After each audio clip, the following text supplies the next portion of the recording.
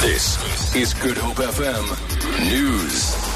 Good morning. Consumers are warned of rough times ahead as fuel prices rise at midnight tonight. The price of petrol will rise by 47 cents a litre and diesel will go up by 46 cents a litre. Illuminating paraffin will go up by 42 cents a litre and LP gas by R1 a kilogram. The Department of Energy says local and international factors contributed to the price increases. Rulani Baloy reports. This is the second fuel price increase since a reprieve which saw crude oil prices drop to around $48 a barrel. The Department of Energy says South Africa imports both crude oil and finished products at a price set by the global markets, including shipping costs. The main reason for the fuel price increase is the high crude oil prices, which resulted in higher prices for all petroleum products. Furthermore, renewed tensions in the Middle East have raised worries about the security of the crude oil supply.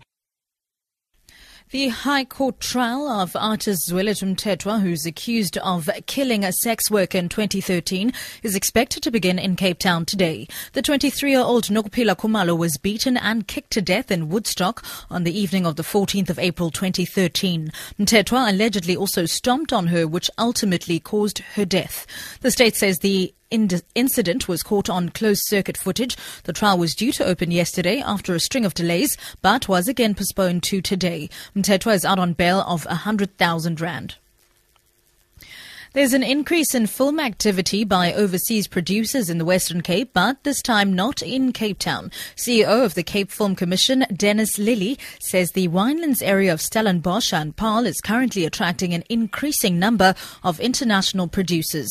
Shooting on an American primetime television drama series for ABC called Of Kings and Prophets shortly commences in the Boland area. This follows the filming of the BBC comedy series Bluestone 42, which is now onto its third season outside Stellenbosch. Lilly says film production in the George and Knysna area is also picking up, with an increase in the number of inquiries from overseas filmmakers wanting to shoot in the Southern Cape.